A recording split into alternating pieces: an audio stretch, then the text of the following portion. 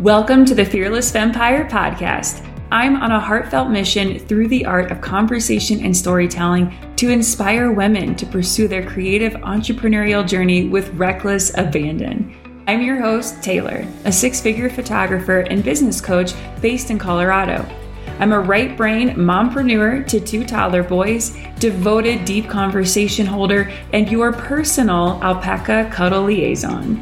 My hope is that you leave our time together feeling empowered and energized to build your dream life. Learn more at fearlessvampire.com.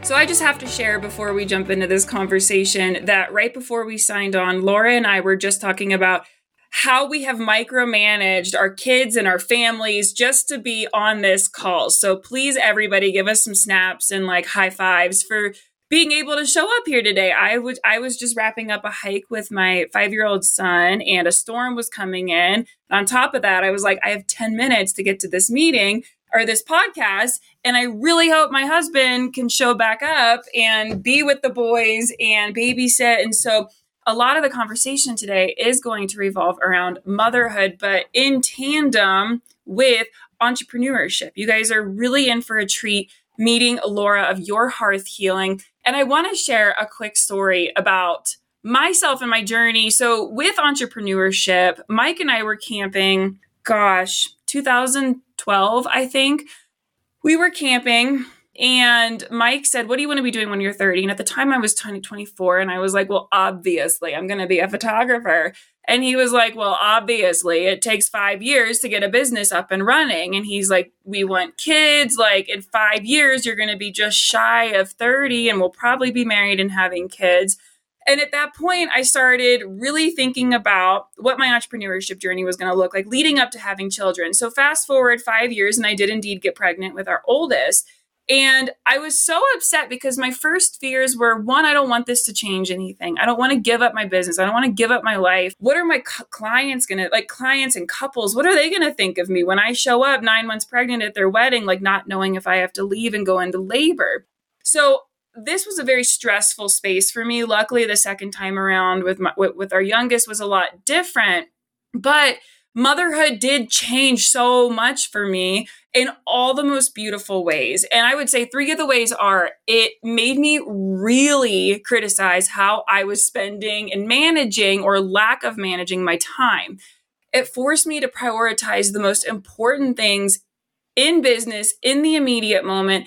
And probably best of all, it taught me how to learn how to take care of myself through all of it. Because when you have tiny people focusing on you and learning from you, you can't show up at 5%. And trust me, there are plenty of days that I know I do. But when I'm not taking care of myself, when I'm not going to therapy, when I'm not processing traumas from my childhood, when I'm not looking at my own child and trying to figure out what he's going to remember about this day, I'm not doing anyone any good. And so one of the most beautiful things about becoming a mother and being in entrepreneurship was I was really forced to learn how to take care of myself. And that is why I'm so excited to introduce Laura Williams to you guys. Laura and I met through the community at large, I guess. Laura was in need of branding photos. And whenever she called me and told me about what she was doing, I was like, oh my gosh, thank goodness I'm still postpartum. I was like 3 years postpartum, but I was like, I'm still postpartum because our community needs this. Every community needs what Laura is doing. So Laura owns Harth Healing, and she is a pre- and postnatal pelvic health consultant. Now, if you don't know what that means, sit tight. You're going to learn what that means. But she does everything virtual. Laura believes strongly that everyone has a right to honest, evidence-based, individualized support and healthcare during pregnancy and postpartum. And I'm really stoked to get into that, Laura, because I'm sure you can attest to this. Like when people get pregnant, they think about the pregnancy and then they think about the baby and then that's it. And I didn't even learn to prioritize my own health until after my second was born. When my second was born, literally, we got home from the hospital and I said, here you go. And I handed him off to Mike or my mom, somebody, and I left and went and got a massage. And then I went and saw my pelvic floor therapist. Like second time around was different, but I'm sure you can attest to this because you're also a mother. You are 3 months, 4 months postpartum with your second daughter. So I'm really excited to jump into this. I'm going to let you take over now. Whoa. That That was was quite the intro. Yay! Yeah, I'm digesting everything that you just said, which was so beautiful and so important and so layered. And really, I feel like you did a lot of the talking for me, right? Like so much of this comes from the need to figure out how to put ourselves first and prioritize our own health and understand our bodies in order to take care of our families and show up for all these different facets of our lives. So yes, yes, yes to everything you just said. To sort of jump in, I guess my background is as a pelvic health physical therapist, and I've been practicing pelvic health specifically for 6 years. And I work in rural healthcare. So I chose that because I wanted to be a really excellent generalist and have like a really robust background and see everybody across the lifespan. But I also wanted to specialize in pelvic health. And I see pelvic health as a way to augment the care of every body, not necessarily something that in and of itself can't apply to everyone. I think we treat the pelvis like it's this black box in the body and not really kind of the connecting unit of every one of our systems that it really is. So through being a pelvic healthcare specialist over the years, I've really grown super passionate about obstetrics, so pregnancy and postpartum. And I was really excited about that work before I even became a mother, and it became super personal to me. And I really appreciated over time how valuable that work was. Pelvic health across the lifespan for every population, for everybody with a pelvis, but specifically for this perinatal population that I think is really not supported well in our community, which ultimately is a downfall of our communities at large. And I realized that this work has so much impact and is so powerful and is missing in so many places, in so many ways, and there's so many missed opportunities.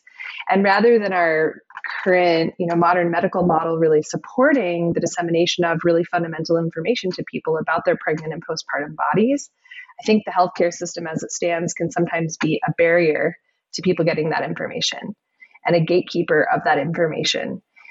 So we can dive more into this for sure, but the culmination of my professional experience and recognition of these major, massive gaps in maternal care and how that was having a really negative downfall for families, communities, individuals, businesses, workplaces, et cetera, paired with, and my personal experience, specifically postpartum the first time, really launched me into starting this business and wanting to not only recognize that there was a problem, but figure out a way to improve it and to create better access.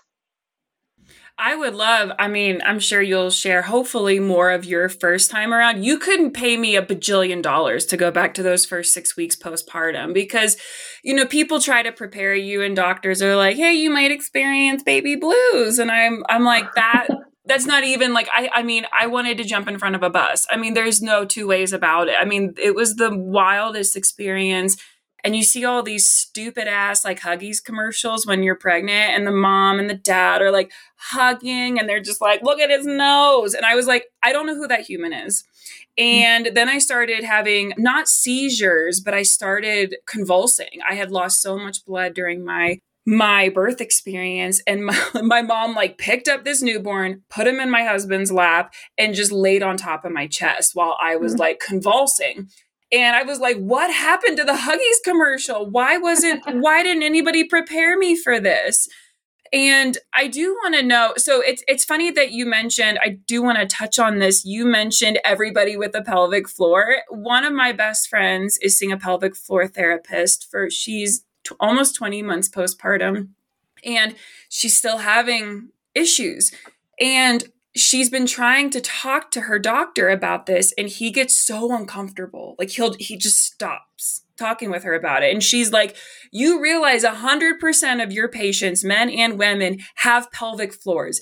Get comfortable talking about this. Why is this such a taboo thing? And why is there withheld information and these expectations that you'll just like, when people say like, quote unquote, bounce back, you assume like, oh, I'll get my abs back at some, no, like everything. Like when you go through birth, C-section or vaginal, it's literally like being in a car accident. It's comparable to being in a car accident with the trauma that you experience. Why? Like, did you have the support that you needed first? And two, why is this such a taboo subject that people are like avoiding talking about? I mean, you just hit on a couple of really important things. Like the first being, you're always postpartum. We're always postpartum. Our bodies are never the same as they were before we had babies, nor would we want them to be, because we did this incredible thing. Right. And that has changed us on a cellular level and left a signature in our bodies that's really important. And we created life. So I never want to be the person that I was before I had my kids. Right. So this notion that we should bounce back, like to what? To right. being lesser versions of ourselves, right? To being, I find that the transition from, this was the other thing that you said that I wanted to touch on, and then I'll circle back. But the transition from no kids to one kid, I think, is really intense on several levels. One of them is the physical piece. Another one of them is that real grief of the life you had before you were a mother. And sort of, I think it brings up a lot, even down to your mortality, right? That you're entering this new phase of matrescence and this new phase of your life, and your youth in some way, I'm holding up big quotation marks, is lost, or whatever we feel like we're letting go of that time with our partner, pre-children. And so there's grief of our former self, in addition to this like processing of all these new physical changes that we're living with. And I think the other reason that it's such a shock, and the reason that we're so sort of disillusioned by the reality of having babies, and that it isn't like being in a Huggies commercial, is that we aren't prepared, because people don't want to talk about it. And even the people that are willing to talk about it may not necessarily have the training, the language, or the time built into their practice to talk about it. Even as a community of moms, I was mortified to talk about what, like, the feelings and the thoughts I was having. I had so much shame.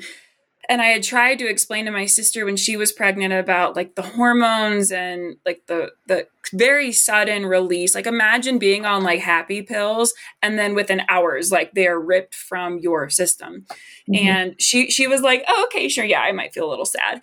And then she called me screaming. And this isn't to like scare people into like never having children, but she called me screaming like a few days later. And she was like, the thoughts that are going through my mind are not okay. And I started asking her, are you thinking this? And she was like, yes. And I said, are you thinking this? And she was like, oh my God, yes. And I was like, it's normal. Everything you're feeling is normal, even though it's shaming, like, I don't know. It was a really uncomfortable. But yeah, I mean, but it took me waiting until my sister got to that point to say, hey, I went through this too 3 years ago. It was really mortifying to feel these things. And even what you just said, like, I don't want to scare people away from having babies. The truth is, it probably won't. If you want babies, you want babies. But we're doing each other a disservice by not talking about the reality of some of the things that come along with that, because they make people uncomfortable. Because as a society, we've not allowed ourselves to go to the dark and scary places, or the dark and gritty and real places where growth is happening, because it's uncomfortable for other people. It's not bright and shiny, right? We only want to see the mom who's like tucked into her Vuari two-piece at 6 weeks, right? And out on the town. We don't want to see the mom that is struggling and leaking and crying and alone and lacking community, right? That's uncomfortable for us. And instead of being like, okay, that's what this is. That's how the United States is supporting women, by not supporting women. Right. By shoving it under the rug.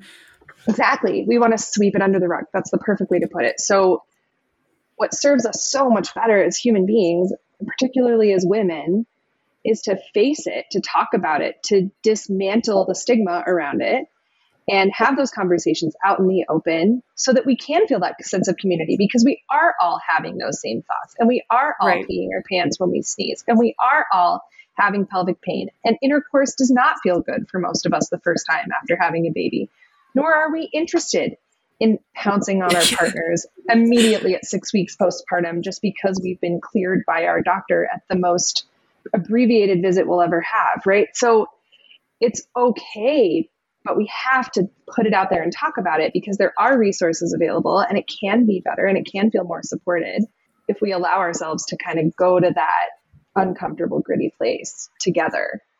Well, so I'm kind of jumping ahead here, but I know my 3 pieces of advice to expecting mothers. And right now, my sister-in-law is expecting, my sister is expecting. So we have a lot going on. And I have my 3 pieces of advice, but what would you tell an expecting mother? Like, what 3 pieces of advice would you say you have to focus on these 3 things? If you don't do anything else, do these 3 things. The first thing is start pelvic floor physical therapy while you are pregnant. It does not matter how far along you are in your pregnancy. It does not matter how many pregnancies you've already had. It doesn't matter if you feel amazing or if you feel crappy. Being pregnant is a biomechanical change that warrants physical therapy, period. This is a phenomenal transformation that your body undergoes. It is more phenomenal than most other reasons that people are getting physical therapy. And we do not have like a direct referral pipeline to physical therapy when it comes to perinatal status. We just don't. Like, you get knee surgery, you go to physical therapy. You get your pinky, a pin put in your pinky, you go to physical therapy. We don't do that for pregnancy and postpartum. We don't treat it like the phenomenal physical transformation that it is. And so you have to be your own advocate and just go. Just ask for the referral, or if you're in a direct access state where you don't need it, or you can find a cash provider, just go. That's a really great point. I never thought of that. Yeah, it's 45 minutes a week of self-care where you're being tended to, right? Where you're free to discuss things that most likely also you may think like, oh, I'm just having a normal pregnancy. And that's because a lot of things that are common aren't necessarily normal. So the generations above us have been like doing their buck up meditation and living with all of this pelvic floor dysfunction because they didn't have the resources that we have now, or the knowledge or the education or the safe space to talk about it. And so the language that we hear and the messaging that we hear is like, oh, it's okay. It's normal. Everybody just A, B, and C after they have a baby. It's never going to be the same down there. You're never going to get back to running. You're always going to pee your pants when you run. You'll never lift heavy weights again. You'll always have, these are not things that you have to live with.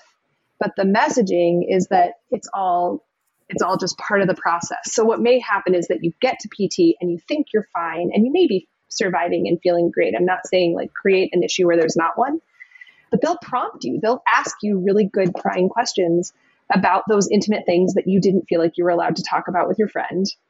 And they'll give you the space to bring that stuff up. And you may be like, oh yeah, I am having some sacroiliac joint pain when I get up from a chair, or I am having difficulty rolling in bed, or I am noticing that it's hard for me to pick up my older kid, right? And then you start to recognize that you're allowed to talk about those things and you're allowed to be supported in your pregnancy. So that's number one. Even with your doctor, I mean, you get like the questionnaire, which I don't know if anybody answers that accurately. And if you've had a child, then you know exactly what the questionnaire is. Like, how do you feel? Are you sad? Okay. Well, and that's it. Yeah. But to be able to really talk about uncomfortable, painful, like physically and emotionally things with somebody who can hold space and can actually do something about it is huge. Yes. So my second piece of advice is that you have to plan for postpartum when you're pregnant. That's a great piece of advice. Once you're postpartum, there is way too much going on. Everything is hard in the darkness, right? Like I always say, everything is hard in the darkness. Everything when I'm up at 2 a.m. nursing my baby feels overwhelming, insurmountable, end of the world, I'm moving out of my house kind of stuff. And then as soon as the sun rises, like I have this clarity again. So it's really hard when you're postpartum to be like, oh, now who do I want in my village? What would feel supportive right now? Now is going to be the first time in my life that I've ever named what would be helpful to me. No, now is not the time for like life altering transitions or, game changing boundary setting. It needs to happen when you're pregnant and when you have the clarity to figure out what that might look like.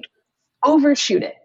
I would so much rather everybody overshoot their village, overshoot their community and what they're going to need, and then scale it back and be like, oh, I don't really need that postpartum doula to come twice a week. I only need them to come once a week for the first month, but I'm good. I don't need family to stay that long. I don't need someone to take my kiddo out of the house because I really like having them there to support me and the new baby, but it has to happen during pregnancy.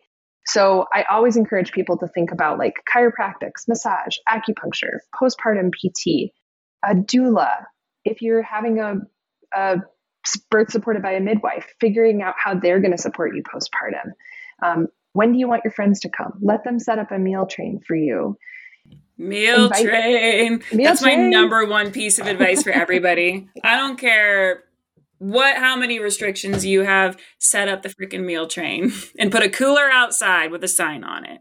Yep, exactly. So thinking about that ahead of time so that you have a plan in place. And that also goes back to why it's so important to see a pelvic PT during pregnancy, because you have an established relationship.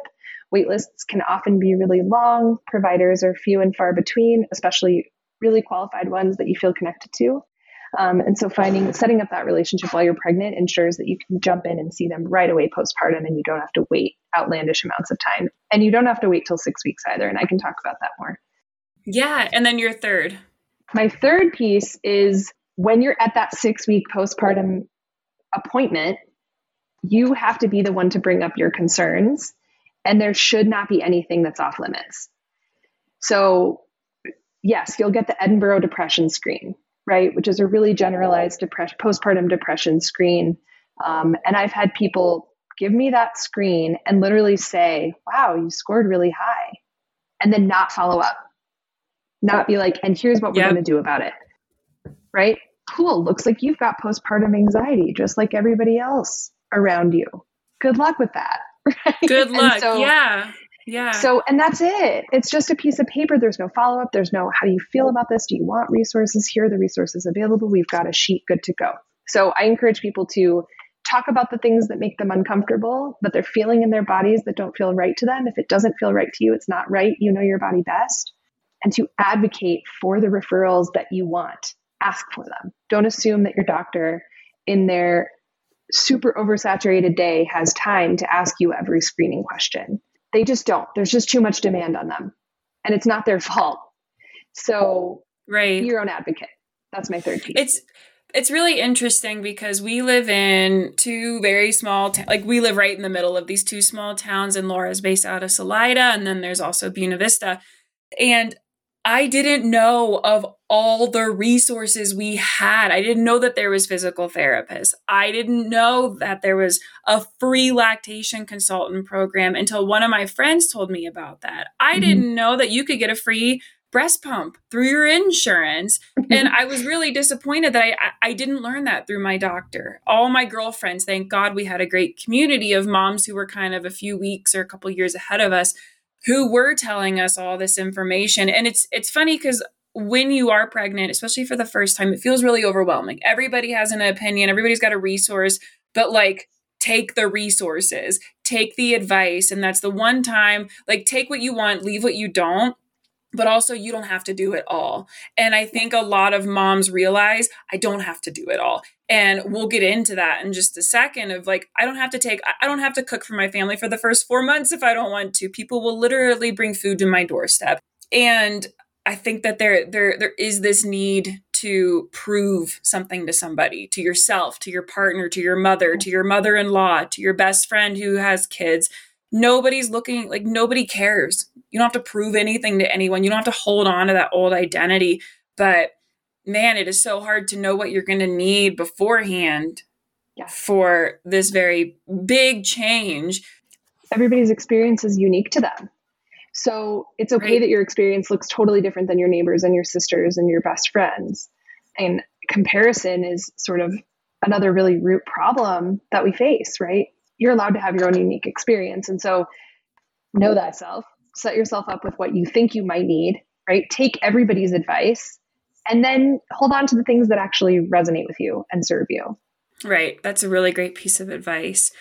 I'm curious, why pelvic floor? Can we have a little bit of a biology lesson of I mean, other than your pelvic floor being like literally the center of your body, why pelvic floor? Why is this so important? And like you said, you break your pinky. What are you going to do? You're going to go see a physical therapist. You get a concussion. What are you going to do? You're going to like, there's a physical therapist for everything, like you just said, and nobody thinks twice about an ice skating injury from when they were 12.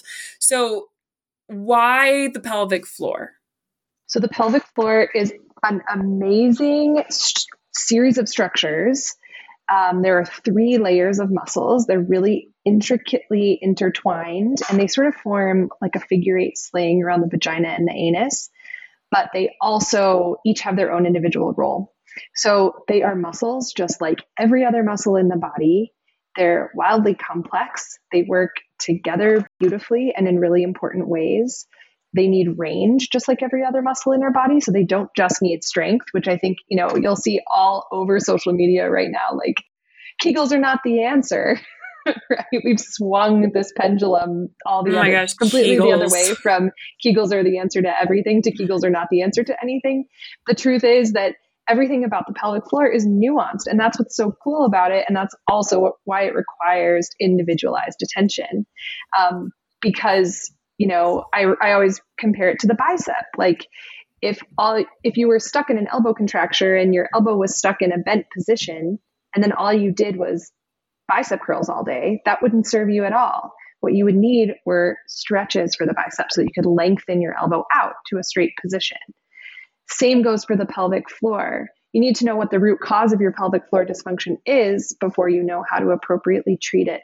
And so if the issue is that you have tension in your pelvic floor, which more often than not is the issue, because our bodies are under a constant state of stress in our current living environment, then what you need is relaxation and length so you can access the full range of your pelvic floor so that it can do its job under all sorts of forces, like take lots of load when you're running, or relax and open when you're trying to have a bowel movement or during sex, right? We need to be able to get to lots of different places in the pelvic floor. So it's so important because it literally holds up our vital organs. It lets things out when we need it to. It holds things in when we need it to. It pumps lymphatic fluid back up from our limbs. It's such an important part of our circulatory system. The list goes on and on and on and on and on. And it is a connecting point for our upper and lower body. And it's also a place that we hold a lot of emotion. So it's really, when you're having pelvic floor dysfunction, you may not even realize how emotional that is for you. And a lot of times in the work that I do, I'm really practicing trauma-informed care because people are coming to me with pelvic floor pain and pelvic floor dysfunction that's a result of trauma that they've incurred.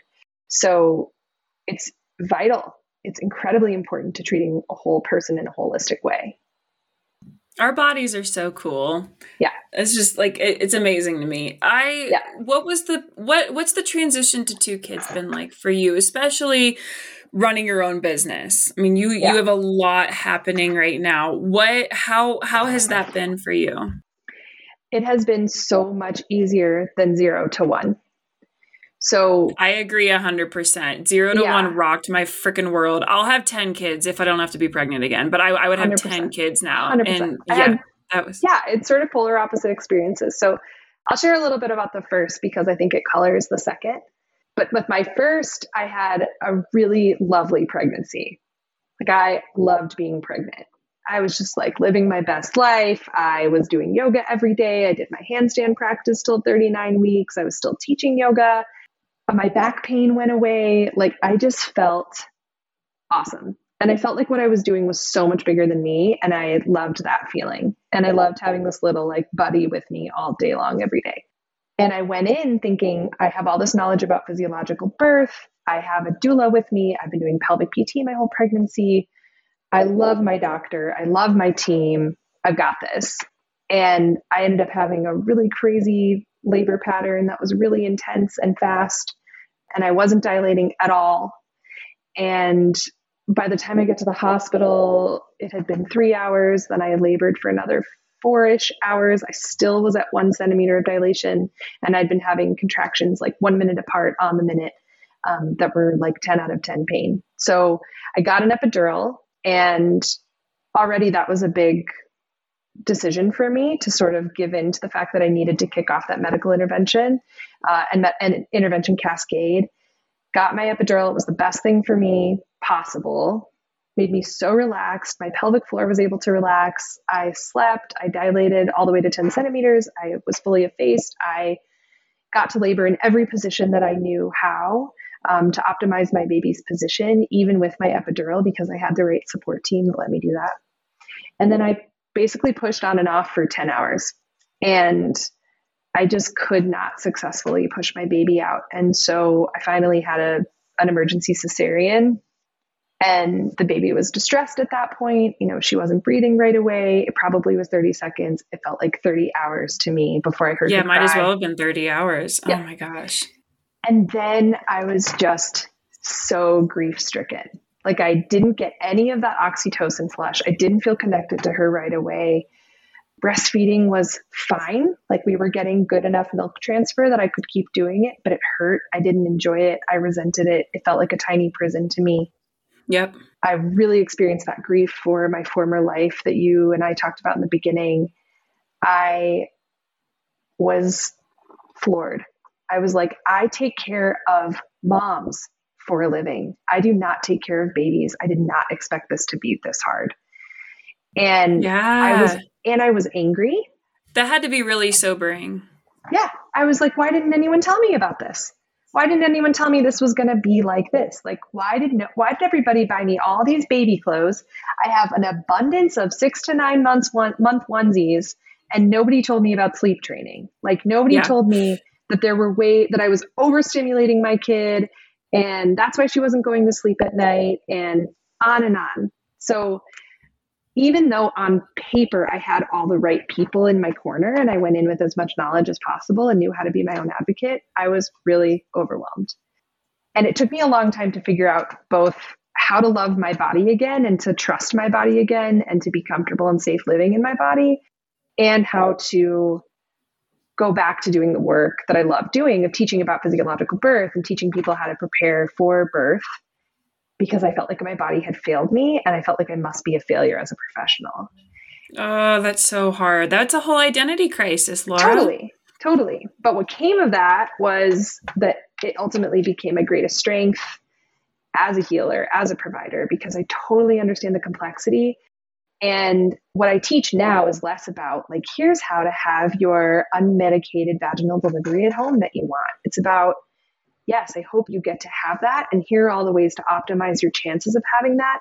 But it's also about making sure that people really understand the choices that they're going to be given and the language that's going to be used and the information that they'll be offered so that they can make informed choices and give informed consent. Because I think at the end of the day, what saved me is that when these choices, like when I came to these different turning points in my labor and delivery, I understood the option and I understood the risk and benefit. And so even though I had a lot of grief, I didn't feel a lot of trauma. And I think there's a really important distinction between those two things. Like I didn't feel like a bunch of people did things to me and put their hands on me in ways that I didn't understand at the time. And then I had to unpack that. I felt like I was treated with care and respect and dignity and given choices. And I understood why the ultimate outcome was what it was. So I just want to empower people to feel like whatever happens on the other side, it's about more than healthy mom, healthy baby. It's also about feeling connected to yourself. And I think that healing will come with understanding the process. Yeah, I think that's probably the only time I've ever felt that connected to my body was during labor. Like I gave in to every sensation, every noise, everything that I needed to experience, I went into. And it's funny that you mentioned, it's not funny that you mentioned trauma, because thankfully I did not have a traumatic. It felt traumatic because no one was explaining what was going on. Both times. The first time was very traumatic for my life. Our son was fine, but the second time around, we thought our son was a stillborn, but nobody told me that. But my husband knew, and our moms knew. And there's no support. And even though we're talking about moms and like, you know, having the support you need, he still has not, I don't think, processed the traumatic experience that was our second son's birth. And I saw a reel recently that was like, there's no support for dads who have to watch their wife go through, or their partner go through this hellacious experience, and nobody's communicating anything with them. They're just in the dark, and they are hoping for the best. And they're hoping, I think at that point you're like, man, I hope I picked the right freaking doctor to do this, because it's still like, nothing's a guarantee when you're in labor and delivery. Nothing's guaranteed ever. And have we come a long way? Yeah. But like Mike, I mean, he thought he was getting ready. I was in another world, but Mike was prepared to walk me through the death of our son. And as soon as he was born, like I'd say 5-10 minutes after Dawson was born, Mike was like, please don't make me go through that again. And I was like, why? What are you talking about? And then he told me everything that had happened over the last 3 hours. And I was just, like, there's no support for him to process, or any father or partner that is just there watching and hoping for the best. And I can't control what happens in the delivery room or at home during delivery, but honestly, the reason that I moved to Salida was to learn from Dr. Ann Krogan, who, if you are I love aware Ann. of her work, Ann was my PT. Yeah, like everyone just needs to know who she is. She needs to be a household name. But I wanted to be mentored by her because she really started this incredible obstetrics program at Heart of the Rockies. Sarah Huddleston had already started the pelvic PT program and came in and really ramped up the obstetrics component of the program.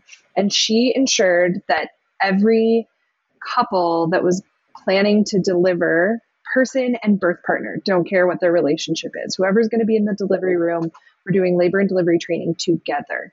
And so we continue to do that around 36 weeks. And that's something that I've carried into my own virtual practice as well, is doing birth prep with a partner so that they have hands-on skills and strategies that can actually help modulate pain. But more important than anything, they also understand the choices that they're going to have, and they can be the advocate in the case that the birthing person can't be. So that they feel like they understand and are really a part of the process and are engaged in the process and as much of the process as the person delivering the baby. Because again, that does lead to so much trauma when you're left out of the equation and things are happening all around you. What a helpless feeling. It is. And it's the person that you love most and the second person that you're going to love most. Like, all in this like very hazy hurricane. I feel very grateful. Mike read a few doula books, which I was like, oh, that's nice.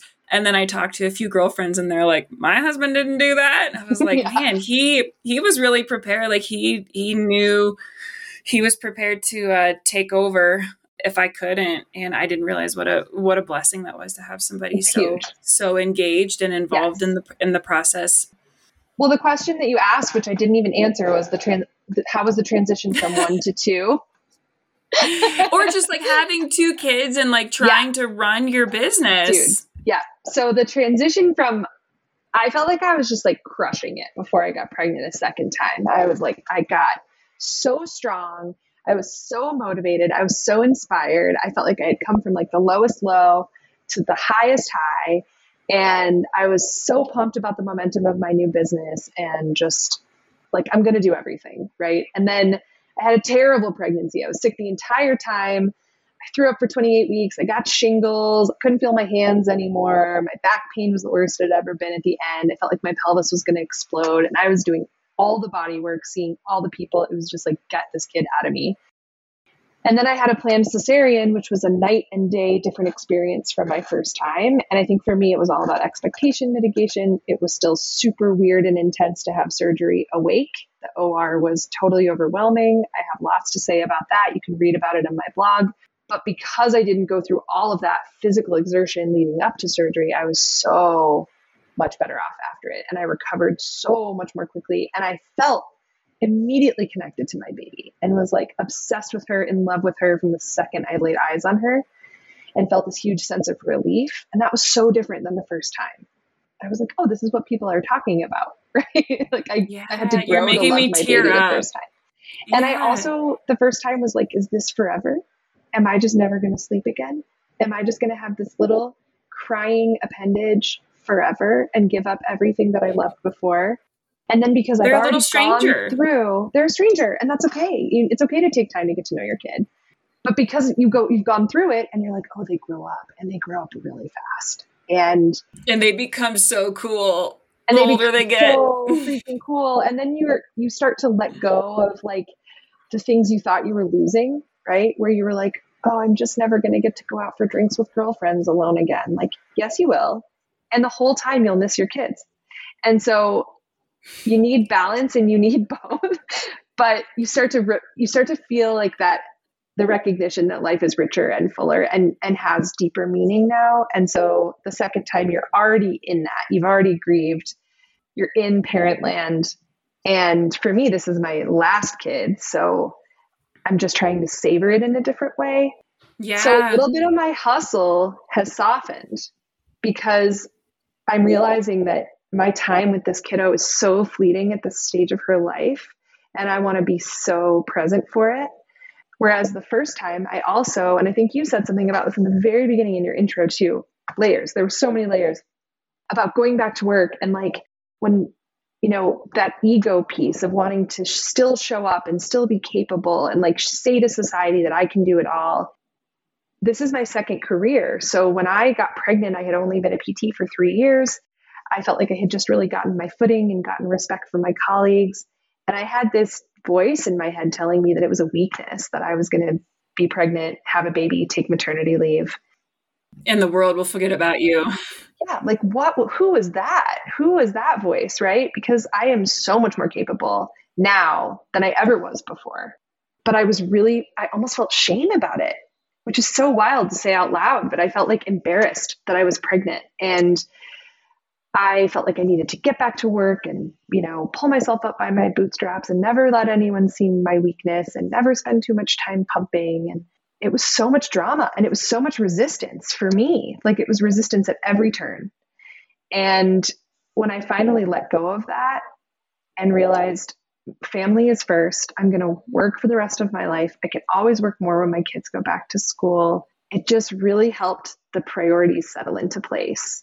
Right. So I want to spend as much time as I can being present with them, not just like making sure they stay alive and then letting other people raise them, but really actually parenting them and playing with them.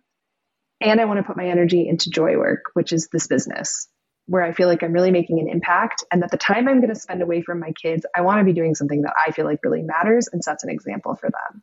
That's amazing. And you have 2 daughters. So for them to see you building this business and not only like not any business, but a business that empowers women and to take charge of their health. I mean, that is just so cool, Laura. And it's interesting that you felt that way too about being in the workforce. I mean, I remember groomsmen would be following me around a wedding and being like, "Can I carry that for you?" And I was like, "No," like flexing, like, "Get away from me." And I wish so bad because the second time I was like, you guys, can you come carry this? Like if Mike wasn't at a wedding with me, like who can pick up this crap and get it out of here? And I was shooting weddings until I was 9 months pregnant. I mean, I was at a wedding at 38 weeks pregnant in California, nonetheless. Like I was out of state. But it was just different. It was just different. And the first time I didn't know what to expect. So I took 5 months off, which I was so grateful because I needed those 5 months to just like lay on the couch with my son. And that connection wasn't immediate. It was not immediate. I felt like I had given birth to my husband's child. And I was like, he's yours. I just housed him for a while. Like I almost felt like a surrogate to like his baby, almost. The second time around, though, I had a wedding 10 days after Dawson was born. And I had so much guilt about that. All I wanted to do was lay on the couch with him. Because, second time around, there's a picture. My girlfriend was there and she took pictures of both of our births. There's literally a picture of me reaching for him from my doctor, like as he's being born. I'm like, give him. That's my baby. Yes. And I was just like all about him. I was, so connected. And so the second time around, I was like, I got this. I think I was still in that proving myself phase of like, it's fine. He'll be fine. He'll be 10 days old. He doesn't do anything but sleep. And I went to a wedding and I was like, what am I doing? And then COVID happened and the whole world shut down. And I was like, here's my postpartum break. Like, here's my, like, this is my maternity leave that I didn't know I was going to get. And so it's really interesting that we go through that phase. And I'm so happy to hear that you are building a career that you love and that honors your family. And I agree with you, man. Like once we became parents, I was like, ooh, I got to get real clear on what's important. And I think parenting trains you for that, right? Like, are you dying, bleeding, or hurt? No. Okay. What's the secondary? Like, so with business, it's like, is anyone dying, bleeding, or hurt? No. Okay. I can wait till tomorrow. Like, it just gives so much more permission to prioritize what's important, what's not important. Because before kids, I mean, I would force myself to be busy. Like I would open the laptop and go, I don't know what I'm supposed to be doing, but I'm sure it's something. And now days will go by that I don't even touch my computer because my kids want to be with me. And I would never, like you said, like it goes by so fast. We're going to have a 6-year old in a few months. And he Wow. was just born like 8 minutes ago. And so it is really fascinating to see the how it just affects so much of your life that I would never change. Like you said earlier, like why would I go back to that version of myself when I've grown and become such a better version of myself now? Like when you have a little mirror walking around and following you, you have to be a better version of Yeah. yourself.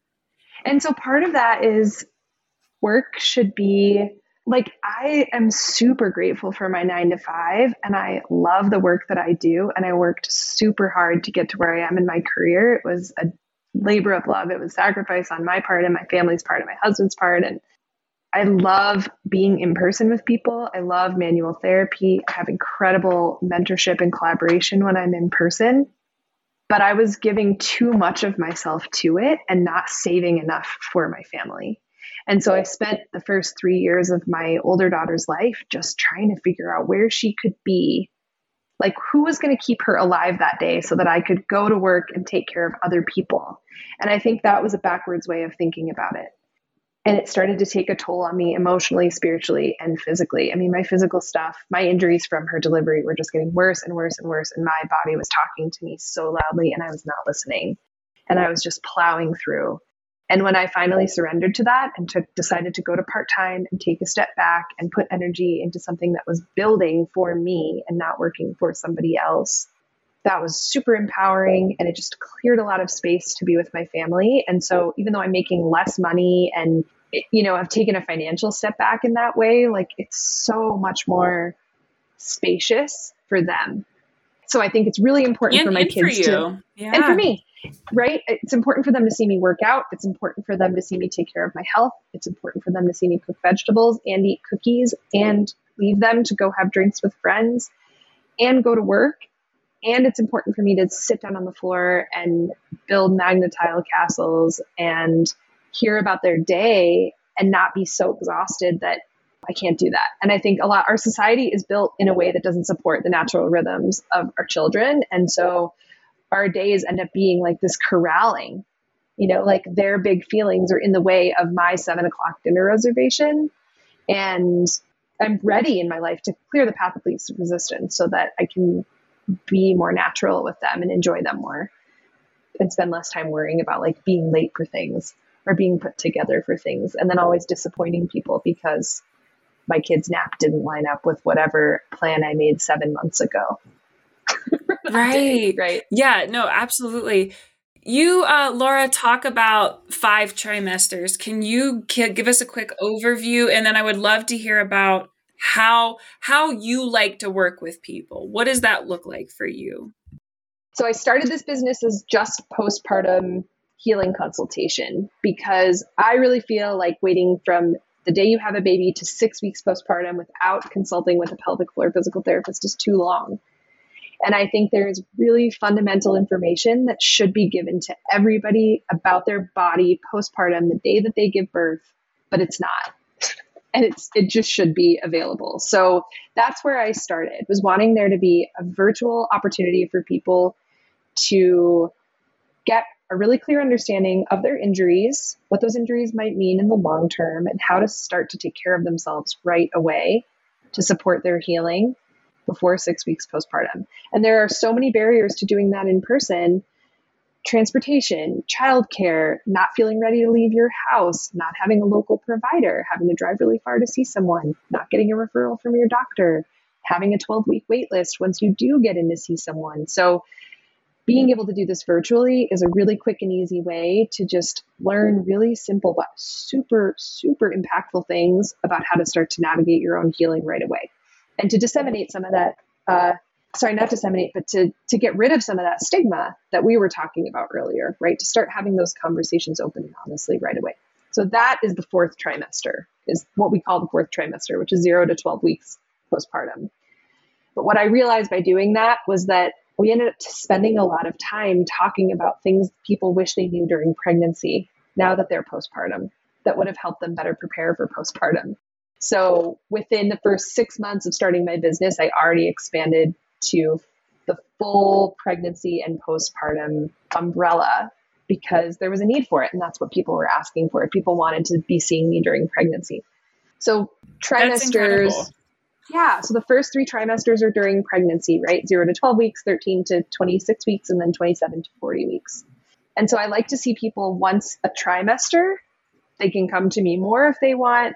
I always say this is not a substitute for in-person healthcare. So the goal is that this is either a supplement to in-person pelvic PT if someone can't get there often enough, or they're having a really long wait time until they can get in to see someone in person. But I'm not going to do a formal evaluation of your pelvic floor virtually. So you have to see someone in person to get that really specific individualized assessment. But I love seeing people early on because it helps set the tone for their whole pregnancy. It helps us prepare for that second trimester visit where things are really starting to change physically, and that third trimester visit where we're really thinking about and leaning into the reality of labor and delivery. And then I like to see people immediately postpartum to help them start to recover quickly and process what happened too. I think that's a really important piece of that fourth trimester visit, is to start that early processing piece. And then we talk about the fifth trimester as kind of 13 weeks and beyond. So it's more of that, now I'm returning to sport, returning to work. I've laid a really strong foundation during my first trimester. My core feels strong. My pelvic floor feels strong. Now I want to get back to running. I need some more robust support around that. Or I'm back to work. Let's talk about how I'm going to continue to prioritize my self-care within the confines of my work schedule. So that's really how I see it as a holistic process. And I want to be an advocate for helping to prepare people for postpartum during pregnancy. That's amazing. It's funny because every mom that I've ever met, as soon as the baby's born, everybody's about the baby. Grandparents are about the baby. Like strangers are about the baby. And it should all be about the mother, because it's about the mother until the baby's born. People would hold doors for me all the time when I was at the store, and they would smile at me. Like I looked like an idiot after I had my son, and I'm walking around the grocery store, like beaming and smiling at people. And they're like, what a weirdo, but you're pregnant and you smile. And people are like, oh my gosh. And so once the baby's born, everybody's all about the baby. And I just think I think what you're doing is so important, Laura, because you give women permission to be about themselves. Baby's fine. And I've told friends and family, baby's fine. Baby needs you and a boob. Baby's fine. Baby doesn't need all the gadgets and the clothes. You are the one that is providing the house still, the safety still for this child just on the outside of your body. And so I just think what you do is so, so special and so empowering to hold space for women to focus on themselves and to allow themselves to not feel shame around that or guilt around that. Yeah, maybe you're not going out and getting drinks with your girlfriends, but you are meeting with somebody who can hold space for you and guide you and tell you that you are normal and what you're experiencing is normal. Yeah. And thanks for saying that. And I read this amazing NPR article that came out a while ago that used the reference that women are like discarded Reese's candy wrappers after they have a baby. The baby is the Reese's peanut butter cup and you're just the wrapper that gets thrown away. And it could not be more accurate, because when we think about birth outcomes, we only think about whether a healthy baby was born or an alive baby was born. We do not think about the long-term wellness of the parent. Period. We don't consider that as part of a birth outcome. But the long-term wellness of the birthing person and their community, their support people, their direct partner, and everybody else in their circle is what ultimately is going to lead to whether that human being that was born thrives. And if we're not thriving, our kids are not thriving, right? if you're just a shell of Right. yourself and you've lost all sense of identity and you live in a body that you don't understand because nobody will talk to you about it, and society has told you like that's ugly and inconvenient for me, so you're not allowed to talk about it, then you're lonely and you're isolated and you're having all this dysfunction and you're in pain and it's scary. And then you're supposed to take care of an infant. And if that's for the first time, and then you're in that space that we were talking about where you're like, is this forever and I'm never going to sleep again? Mm-hmm. I mean, that's an unbelievably lonely place to be. And so the more we understand about what's going on in our own bodies, the more we feel empowered, the more we have tangible steps, the more we see a path forward and have a plan that feels manageable and that appreciates the complexity of our lives and all of the demands on us as humans and as women, then the better we can take care of our kids and the more connected we'll feel to our kids rather than feeling resentful of them and what they've taken away from us. But we can get to that place of feeling like they've really enriched our lives. So I'm about it. I'm living it. I'm 13 weeks postpartum, 3 months postpartum today. How did that Oh my happen? gosh, I can't believe that. And I think my biggest takeaway this time has been really recognizing how much I fall into comparison. And even to who you were totally. the first time around. I remember second time with Dawson, I was like, well, Laura, I can't believe I was doing this. I was comparing my weight to what I weighed after my first was born. And like 13 weeks after Coulter, I was this much. And 13 weeks after Dawson, I'm not this, like, I was comparing myself to an old version of myself, not even like my mom friends who could like lactate and squirt across the room. Like, right. Oh my gosh. But let's be really honest right now. I haven't lost a single pound since I was 2 weeks postpartum. Who cares? Like, right. I feel Who cares? super strong. I've been out walking this whole time. I had the best summer. My baby's an incredible sleeper. I have so much gratitude for so many things that are such important measures of health and wellness. Like, I am mentally in a really good place. That's so much more important than what I weigh or how my clothes fit right now. Like, this is a season. This is a chapter. And it will end. Yes. And that messaging comes from like, oh, well, you burn so many calories breastfeeding, your weight will just fall off. Like, I burn so many calories breastfeeding. So I need to eat nourishing food and I need to eat it all the time. And I need to be super hydrated. And I need to go out to eat because I'm tired, and we need to be okay with that. And so I'm able to have some humor and light about it, but I still really am keyed into all those little voices that come in and are still part of that process for me. And I think that's what's really fun about doing this work now while I'm living the postpartum experience is that I'm just one of my patients. Like, I'm one of my clients. I'm in it with them. And it's such a relatable, shared lived experience. And we have to have grace with ourselves first. Like, that's where it starts in order to have grace with each other and in order to show up and support each other in community rather than letting ego and envy and dissociation kind of run the show. Like, we as women have to recognize that supporting each other makes us stronger. It doesn't take anything away from us, especially in business. Yeah. I saw this quote that I think sums up kind of what you're talking about, not sums it up, but maybe adds to it. People can only go with you as far as they have gone themselves. And so when you mentioned like having your own child was like, holy crap, I'm going to do everything differently. Like you only could have gone as far as you had gone. And then even the second time around, it's like, I never want to be that person. Like, and I've never said to anybody, like, wait until the second one, wait till the third, wait till they're teenagers. Like, that's just really disrespectful. It's really disrespectful. And I hate when the older generations do that. But it is interesting because second time around is so different. Like, nobody has identical pregnancies and your body does not show up the same way. And so I love that you are honoring this time because it is a very special time and you deserve to be in all of it with your babies and your toddler and your husband and all your friends who are also going through similar experiences. So I just love that you're doing this, Laura. I'm so proud of you. And we're going to put all the ways to connect with Laura in the show notes. Laura, is there anything that you want people to know about how to contact you, what you have going on right now in business? Yeah, the best way to contact me is just to use the contact page on my website, which is yourhearthhealing.com, or you can direct message me on Instagram at yourhearthhealing or shoot me an email.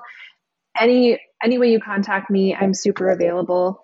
Right now I'm offering a 5-session package, so it's a $500 for 5 sessions if you want to do like 1 session per trimester, so you end up saving about $75. But if you have questions about, is this right for me? I'm preconception thinking about getting pregnant. I'm 5 years postpartum and I'm still having issues come up. I'm having low back pain. Could this be associated with my deliveries? All of those are valid reasons to come and chat with me and assess whether this is the right place for you. And I also just want to mention that a huge part of what I do is connect people with resources. So consulting is not the end all be all. It's a great starting point, but I really want to make sure that I'm your touch point to get to the right pelvic PT, the right providers, the right resources, products, classes. That's really what I'm here for, is to be a person to help you navigate what can sometimes be a really overwhelming sea of stuff on the internet, and help guide you to the things that I think are evidence-based, are really functional, really work, truthful, holistic, and are most importantly, right for you and right for you at your particular stage of healing. Thank you so much, Laura. I know I've said it a few times already, but I'm so proud of you.